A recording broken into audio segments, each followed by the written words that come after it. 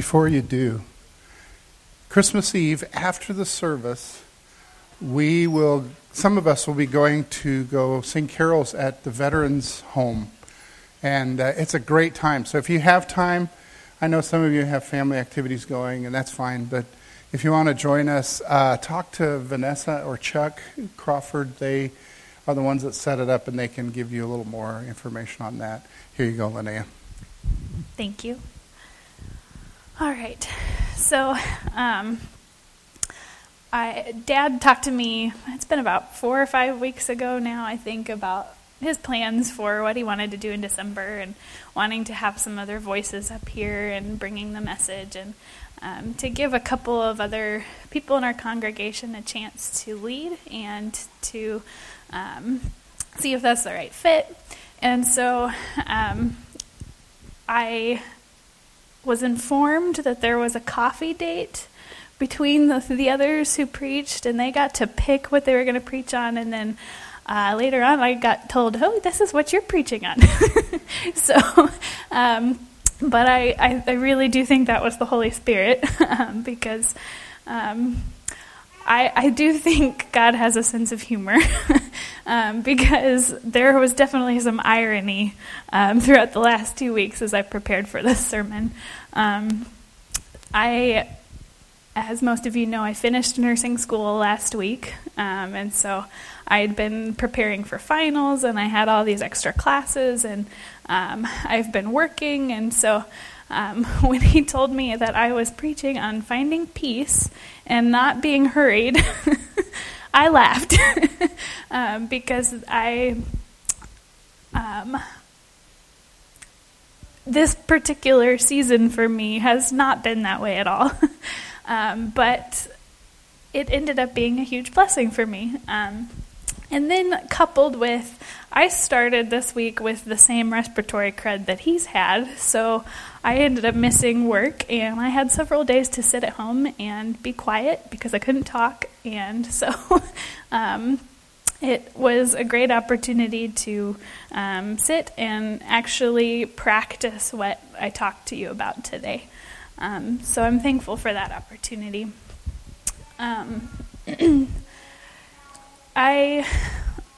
What I'm speaking about this morning definitely falls under what we consider spiritual discipline.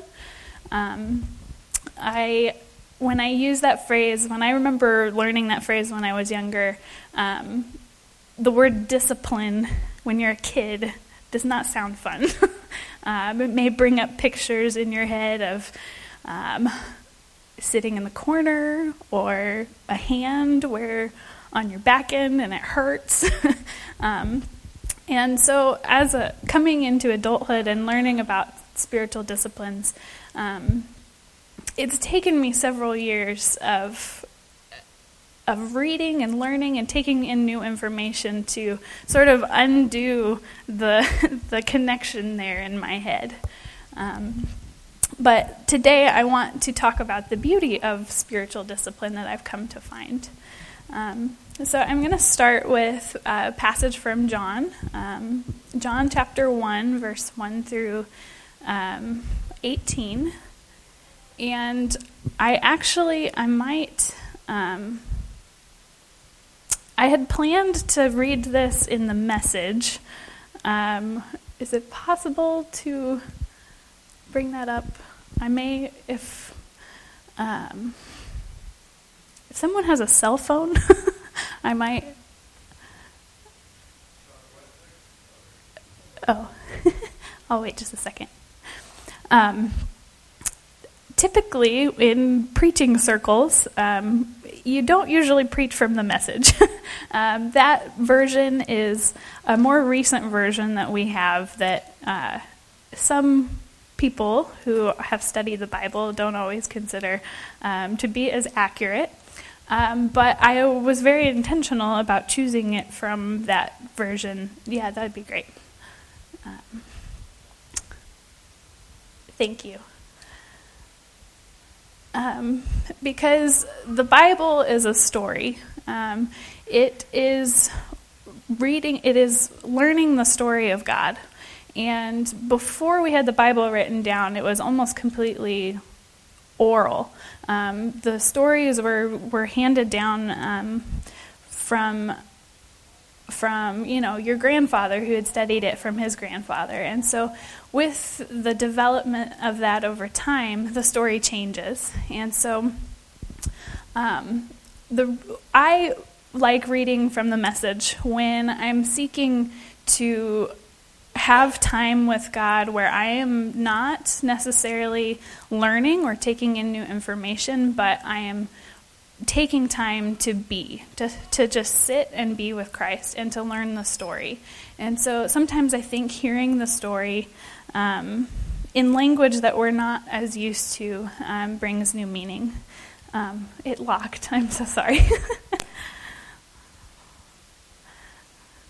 So I'll read it for you, and then if you want, you can read it in your own translation if you prefer. All right. The Word was first, the Word present to God, God present to the Word. The Word was God, in readiness for God from day one. Everything was created through him. Nothing, not one thing, came into being without him. What came into existence was life, and the life was light to live by. The life light blazed out of the darkness. The darkness couldn't put it out. There once was a man, his name was John, sent by God to point out the way to the life light. He came to show everyone where to look, who to believe in. John was not himself the light. He was there to show the way to the light. The life light was the real thing. Every person entering life, he brings into light. He was in the world was there through him, and yet the world didn't even notice. He came to his own people, but they didn't want him. But whoever did want him, who believed he was who he claimed and would do what he said, he made to be their true selves, their child of God's selves. These are the God begotten, not blood begotten, not flesh begotten, not sex begotten.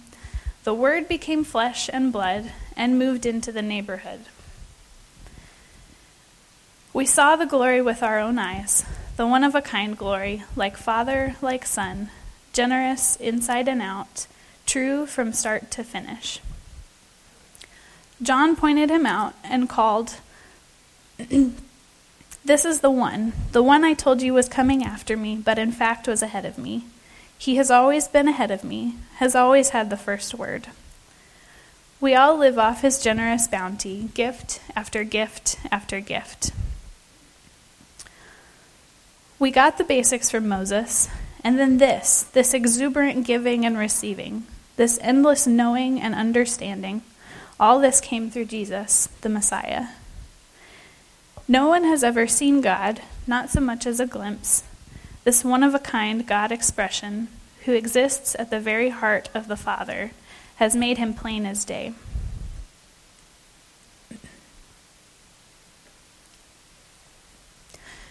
So this time of year, typically, we're running around shopping, trying to get everything done at work so that we can take the time off to be with our family, making sure the kids get the stuff that they need at school. And I'm sure you've probably heard a sermon at some point about this time of year being busy and how we as Christians need to show that is not who we are or what we're about. But we are also human, and we are always, that is still a part of who we are, as much as we want to try and look different. But we always have the opportunity, in the midst of that busyness, to maybe not do something that others can see right away, but we can do something that changes us from the inside. So I would encourage you this week, if you have an opportunity, to try and practice what I talked to you about today. We start with silence. there is a quote by one of my favorite authors, Henry Nouwen, where he says, "Silence is the furnace of transformation." So hearing silence, and at this time of year, and other times of the year, sometimes when someone tells you, oh, you just need to be quiet, you just need to sit and be quiet with God, that can be scary. That's scary. When you finally do sit down and you go, okay, it's just me, God, I'm right here, all of a sudden the wheels in your head start turning. And you may go through the practical things that you need to do. And then you may realize, well, I'm not going to get all of that done. I'm not going to get that done. I'm not going to be able to talk to that person the way I want to while I go visit family. And then you might start to go through, maybe you take a turn and you go, well, if I can't do this, I'm not good enough. I'm not going to be able to keep this spirit that I want, that I know God can create in me. And so we begin to see our true self. It illuminates our true self, which, so on one hand, we're seeing the good, but we're also seeing the bad. But then, if you give it enough time, that's the key. If you give it enough time and you sit in that silence, eventually, all of those things that go through your head, they just kind of start to fall to the ground. And then you're left with space. A couple of years ago, while I was at college, I was really struggling with anxiety. And I wasn't sure what was going to be next. I'd had some friendships that ended, and I was very lonely and had no way to cope with the anxiety and a little bit of depression that I was experiencing.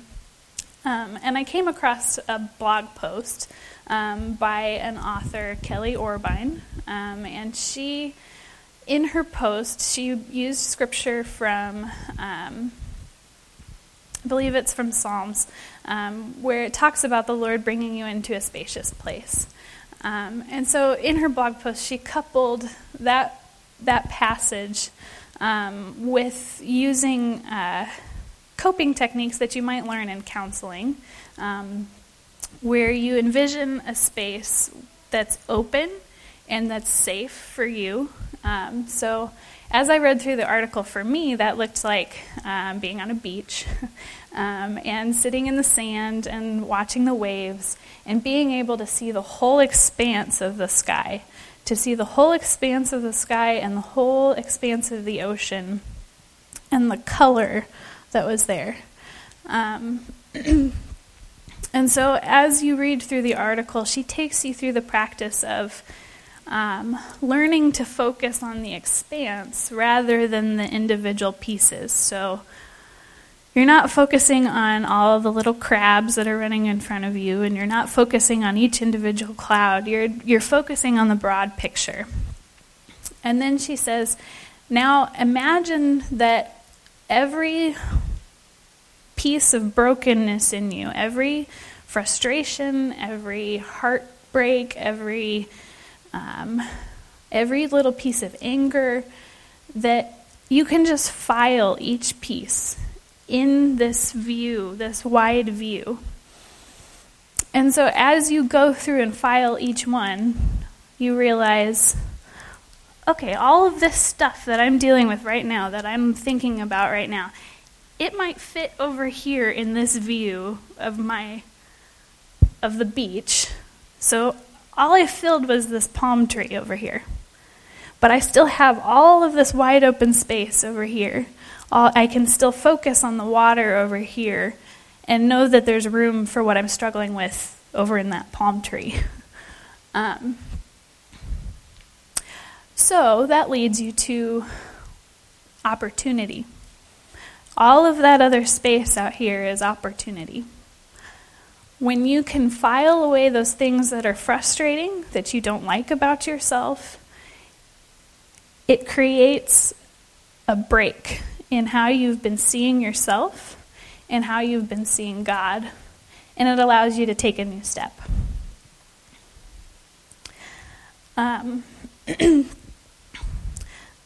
Next, I'm going to go through sort of 3 phases. That was sort of phase 1, starting with your head and going through what's in your head and allowing the dust to settle.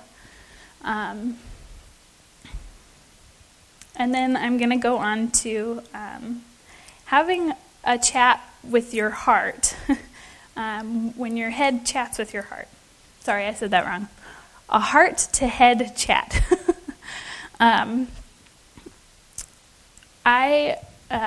About a year ago, I went through a period of time where I was studying the writing of some...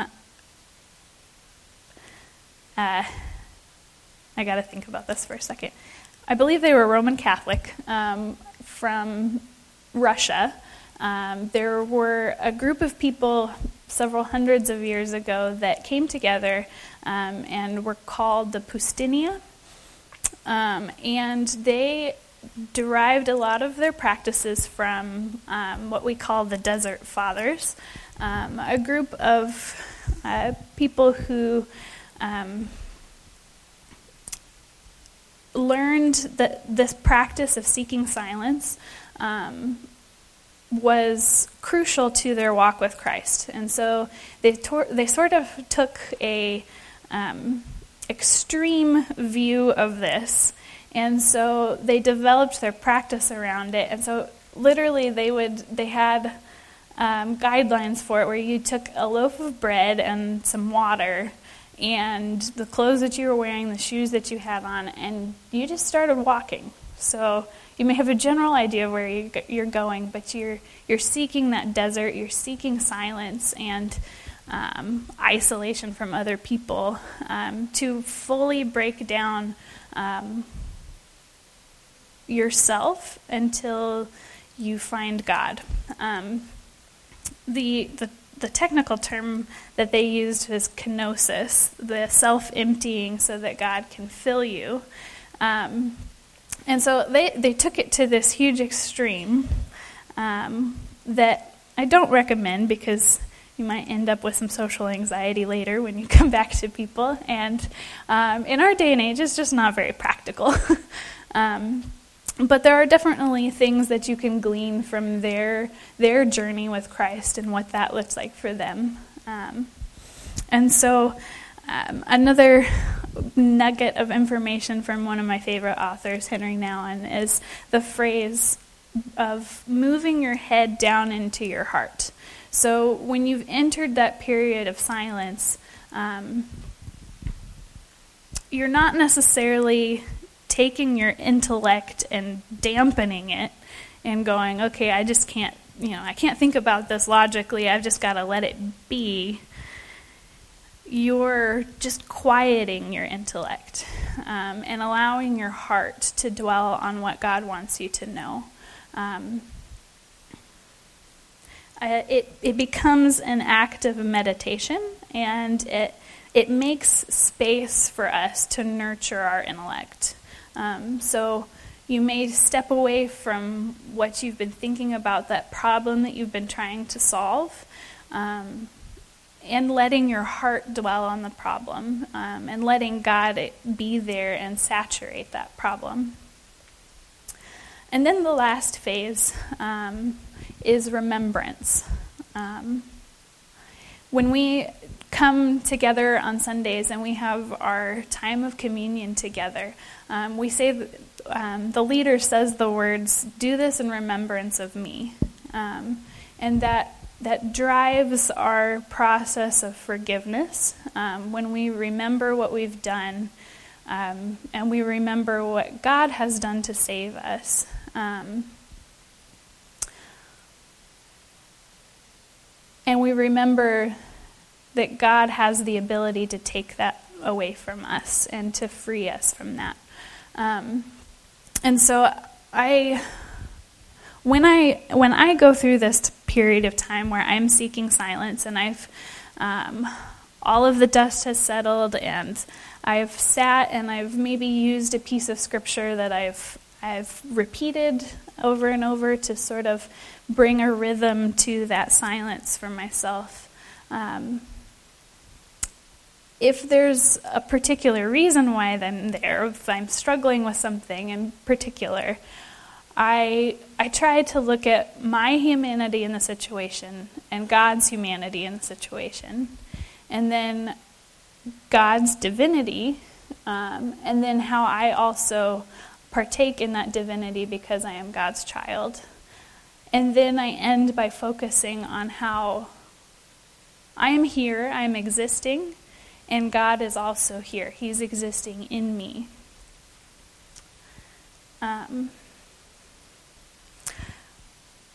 Sometimes going through this practice, I get to the end and I may have heard God's words, or I may finally have that peace that settles over me as I'm able to sort of hand over to Him what I've been struggling with, or He's given me words of wisdom to use in that situation.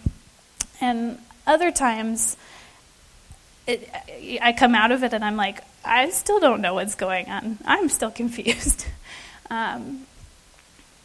But the beauty of it is, I just spent that time with God.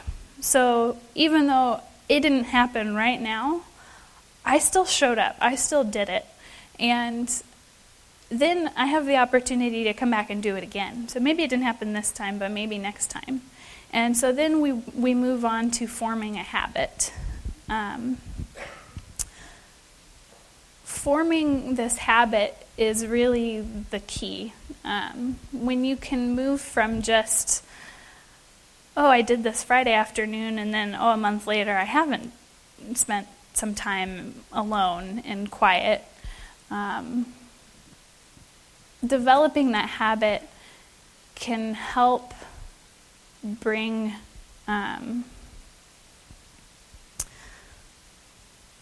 it helps you to see yourself in relation to God and in relation to others. And even when you're not figuring out a problem, you've spent that time with God, and over time, you're developing that relationship. You're deepening your prayer life. So that silence itself can just be, that is prayer too. That is one of the biggest things that I've learned and that has changed my prayer life, is that when you're focusing on God, you're not necessarily speaking, but you're taking the time to be with Him.